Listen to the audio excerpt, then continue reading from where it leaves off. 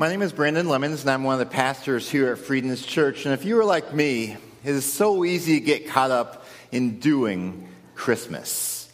Whether it's the decorating and shopping, or the parties and the concerts, or the church activities, or the family gatherings, it's all so much that by the time we get to December 26th, we may feel like just sitting down and saying, whew, I need a break. But the thing is, Jesus did not come to earth just to make us busy or to give us traditions. So for the last month here at Friedens Church, we've been focusing on not merely doing Christmas, but on being Christmas by allowing the work that Jesus began 2,000 years ago to continue in and through us. But tonight we're moving beyond simply doing Christmas or being Christmas. Instead, tonight we're focusing on the one who was Christmas. Because 2,000 years ago, Jesus was Christmas. Let me explain what I mean. Have you ever thought about the meaning of the word Christmas? Christmas comes from a combination of two different words. One obviously is Christ, which means a savior or a deliverer. But the other word is the word Mass. And if you think of the word Mass, you may be thinking of, say, a church service, especially in a Catholic church. But the word Mass comes from a Latin word called missa. Missa means to send. It's where we get our word mission. And so if you dig back far enough in history, the word Christmas literally means the sending of Christ. And that is what we are here tonight to celebrate, that in the fullness of time, God sent his Son into the world. Will you please join me in prayer? Our Father, we thank you that you so loved the world that you did send Jesus, ultimately to redeem us, Lord. What a blessing it is to be able to gather together tonight to celebrate. And I pray that whatever else is going on in our minds, even though I know that we have a lot of things in our minds, a lot of things that have been going on, things we have perhaps even later tonight and tomorrow, Lord, help us in this time to focus in on you and to worship you, because you are worthy of all praise. And we thank you for Jesus. And we lift this time up to you now in his name. Amen. I invite you to stand as we continue to sing our praises to our Lord. Every minute, 250 babies are born into this world. If you average that out, that's more than 4 babies per second being born. And just like every other baby, Jesus entered this world through the birthing process. But unlike every other baby, Jesus' beginning was not in a womb. Let me read for you how the Apostle Paul puts it in Galatians chapter 4, verse 4. He says that when the fullness of time had come, God sent his Son, born of a woman, born under the law, to redeem those under the law. So we see here that God sent his Son. And to be sent requires some sort of journey. You think about it, if you send a Christmas card, it travels via the postal service from one location to another. Or if your job sends you on a business trip, you travel from one location to another. Being sent requires some sort of journey. Now, as we already talked about, tonight we're focusing on how Christmas is about the sending of Christ. Jesus was already alive in heaven, and God the Father sent him to this earth. And so we see that Jesus was sent from heaven to earth. And this is a transition that is more dramatic than anything we could ever possibly imagine. But let me help put this into context for us of what it would be like to be sent from such a glorious place to a place not quite so glorious as heaven. Imagine with me the Queen of England, Queen Elizabeth. Can you imagine her moving out of Buckingham Palace with its 775 rooms and then moving into a shanty town of India and living there for 33 years? Can you imagine that? Now you may be thinking, looking at that picture, nope, I cannot imagine that. She's 90 years old there. I can't imagine her growing up to be 123.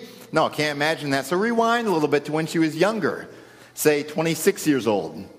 Can you imagine her at that point, leaving the royalty of England and traveling and living for 33 years in a shanty town of India? I don't think we can really get our minds around that type of thing. But the journey that Jesus took was even more dramatic than that, because Jesus was God, the supreme being of the entire universe, and he stepped off his heavenly throne and took the form of a little baby. He was born to poor teenage parents, and he was dependent upon them for basic things like food, for diaper changes, for travel. He had to be carried around until he was old enough to walk. And you look at all these types of things, how he is the King of Kings. He was so much more powerful than Queen Elizabeth ever has been. Yet his first bed was a feed trough for livestock. It's simply shocking to consider this idea of what Jesus did in stepping from heaven to earth. So we have to ask the question of, why did Jesus do that? Why would he step off his heavenly throne? Because whenever something is sent, it is sent for a particular reason. I mean, think, you don't just go down to the post office with an envelope and hand it to the person there at the window and say, can you send this somewhere? I mean, if you say it that ambiguously, they're probably going to say, okay, where do you want me to send it? You say, I don't care, send it wherever you want. How would they respond then? They'd probably be like, you know what, you're kind of crazy here when you know where you want to send it. Okay, what's the reason that you're sending this? Because whenever you send something, there's a reason that you're doing so. And it's the same with Jesus. There's a reason that he was sent from heaven to earth. And the reason was that he was sent on a mission to redeem us. Again, Paul said that God sent his Son, born of a woman, born under the law, to redeem those under the law. So God's law is his perfect moral standard of which we have all fallen short. And this creates multiple problems. One of the problems is that when we fall short of God's moral standard, that's called sin. And sin severs our relationship with God and also earns us the spiritual death penalty. So a part of redeeming us required that Jesus, when he grew up, would die on a cross to pay our death penalty in our place in order to reconcile us with God.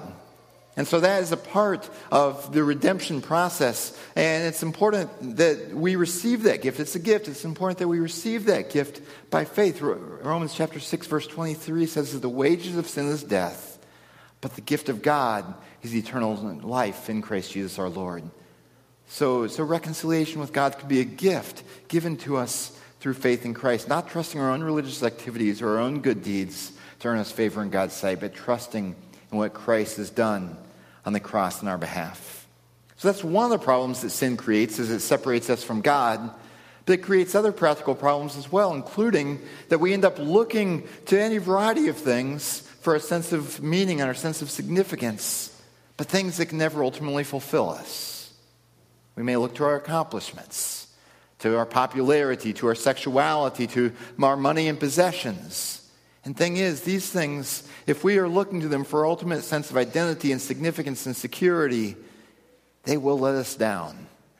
I really like the way that the actor Jim Carrey put it. When Jim Carrey said, I think everybody should become rich and famous and do everything they dreamed of so they can see that it's not the answer. It's not the ultimate answer where we're going to find our sense of identity, significance, and security in life. But I think of all the things I've looked to for a sense of self in my life. I mean, these pictures just kind of show a few of those different things, whether possessions or accomplishments academically or athletically. It's easy to pursue a lot of things in this world, but they can never ultimately satisfy us. They're not bad in and of themselves, but they weren't meant to be that source of identity, that sense of meaning in our lives. And I'm thankful that when I was in college, a friend talked with me about Jesus. He told me about how Jesus could reconcile me with God, and that gives me a new sense of life, a new sense of purpose. Because without Jesus, we end up just kind of spinning our tires as we're trying to get some traction in terms of what is the purpose of our life, what is our ultimate meaning here. But Jesus came to restore our relationship with God and restore that sense of purpose for which we are living. Now, Jesus, he came to this world to redeem us. And he came in a way that is simply breathtaking. The skit that we saw earlier with the angel, it's a bit unrealistic. Yet at the same time, I think it captures well how outlandish it was for God to take on human form. And as we consider this idea of the birth of Christ, God stepping off his throne, coming into this world, and not just coming in the form of a baby, but ultimately dying in our place, I think that to say that we celebrate Christmas is a bit too tame.